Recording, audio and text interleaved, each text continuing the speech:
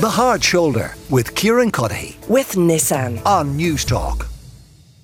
Now, you would have heard in the news headlines earlier today about Amazon having been granted a planning permission for 2 new data centres in North Dublin. Some people are opposed to this, including environmental groups who've long opposed data centres on the grounds that they place further pressure on limited energy supplies and have an adverse environmental impact. Jennifer Whitmore is a Social Democrat TD for Wicklow.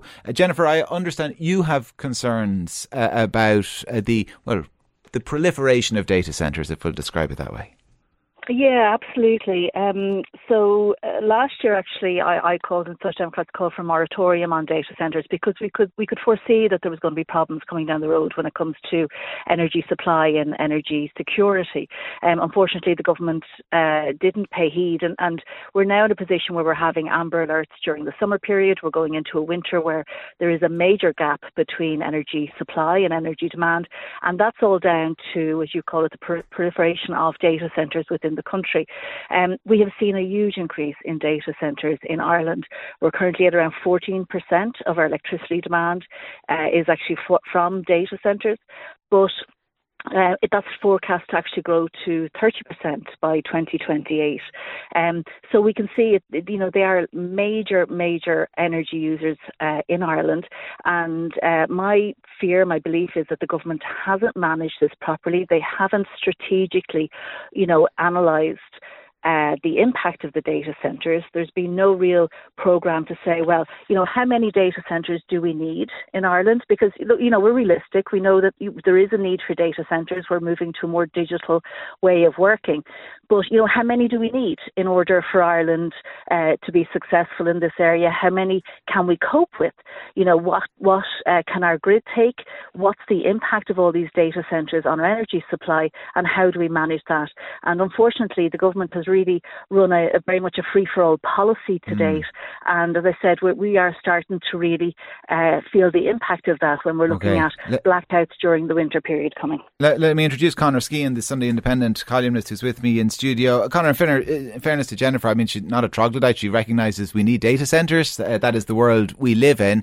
But somebody needs to shout stop for the moment, in the short term, until we realise what impact all of this is having. Is that fair? So many qualifications. So late in the day. Hello, Jennifer. I can't disagree with a lot of the analysis you've made, particularly about the lack of planning and the lack of foresight for this. I think that we all need to be careful about using the words that it's all down to or it's all caused by. I think that there's an old thing that philosophers do, trying to work out the difference between attacking symptoms and attacking causes. So what we're seeing at the moment is a symptom. We are absolutely definitely in the amber alert as a country, as a whole. We are going to see real strains on the network over not just the next winter, but maybe the next 5 or 6 winters. Right? So if we're going to do that, let's make sure we're attacking the right issue. So in the old days, there was a phrase called whipping boy. So you wanted to see something was done, so you took some poor unfortunate devil and you led it the hell out of him. It's nothing to do with him, wasn't his fault.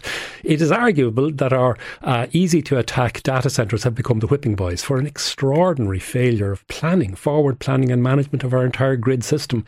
And in a small number of years, we will regard the ability to attack the power centre, the usage of data centres as a luxury, as we realise suddenly now they're going to be coming for our factories and our hospitals and a whole bunch of other things that are going to have brownouts and blackouts caused by this incredible lack of planning. So for heaven's sake, continue to do what you're doing, Kieran and Jennifer, in drawing attention to this issue. Let's please attack the right targets.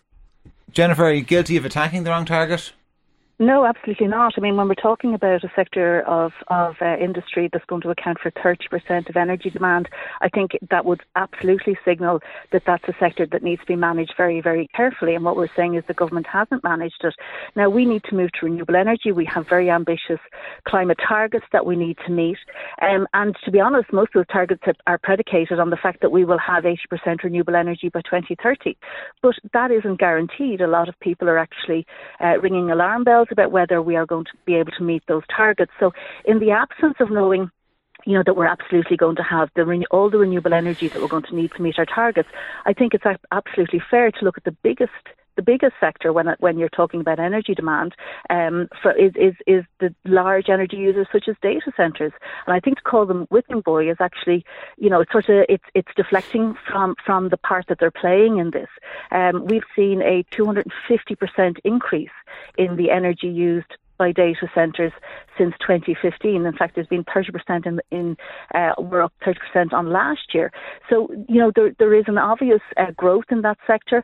And even when you look overseas, I mean, across Europe, you're looking at, I think it's 2.7% on average of electricity demand comes from data centres across Europe.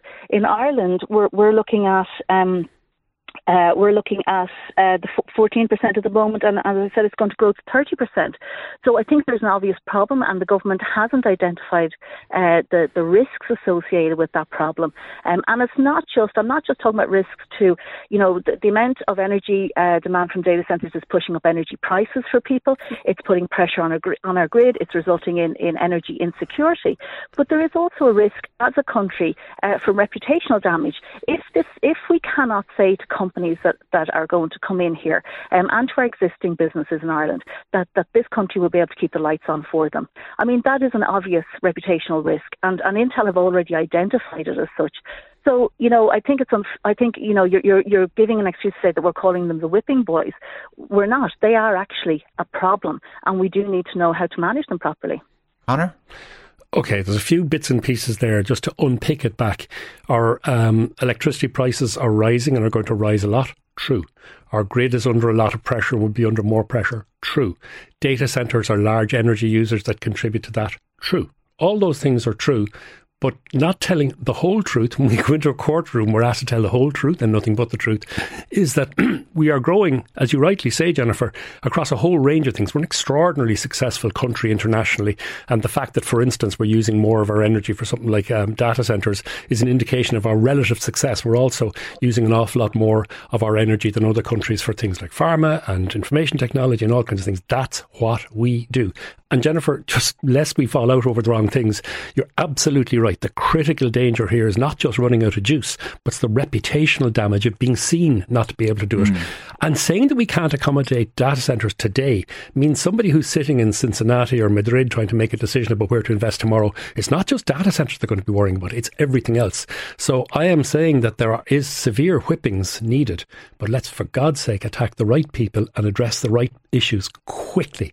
And nobody is asking for a Doyle committee tomorrow morning to ask why this massive failure of planning has happened and who's responsible.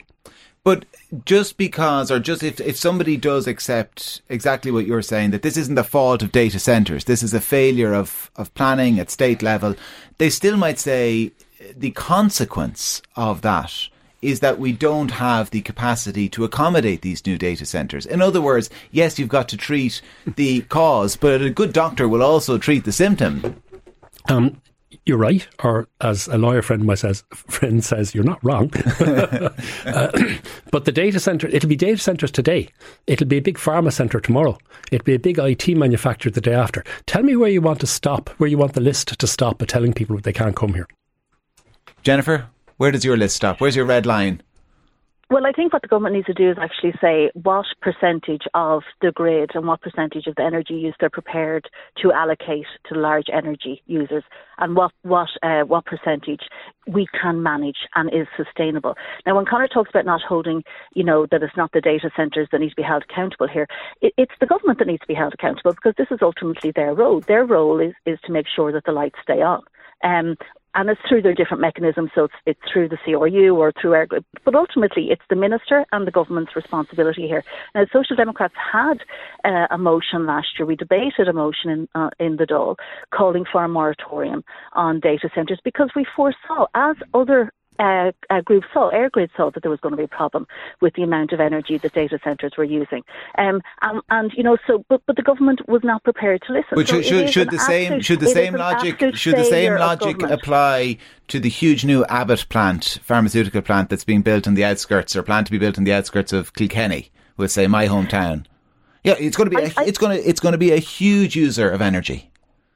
So I think what we need to move away from is, we're having this debate today because Amazon got a couple of planning permissions granted. Last week it was a data centre in Ennis. You're talking about a pharmaceutical company in Kilkenny. We need to move away from this case-by-case approach.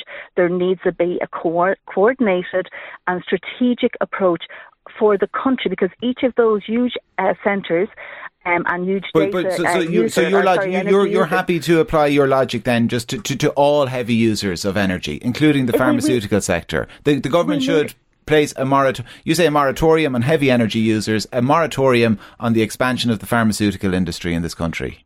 Is that the Social Democrats' position? Not calling for a moratorium on that. What we're saying is that there needs to be a strategic look. There needs to be an analysis, and that hasn't been done to date.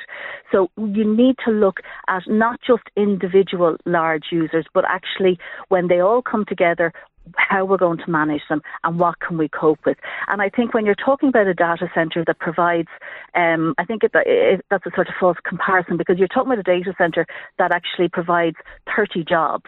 Okay, 30 to 50 jobs per data centre is actually what they provide. Now, there is knock-on jobs, but the actual jobs, the full-time jobs that are created in a data centre is only around 30 to 50. If you compare that to what a pharmaceutical company would provide, I mean, arguably all the jobs in TikTok are based on data centres, the existence of data centres, but people don't count them that way. But anyway, Conor, can I just, because I'm just conscious of the time and the reputational damage we talk about, the possible reputational damage. I mean, how worried are you that the abstract becomes tangible, that we do damage our reputation? It's already happening.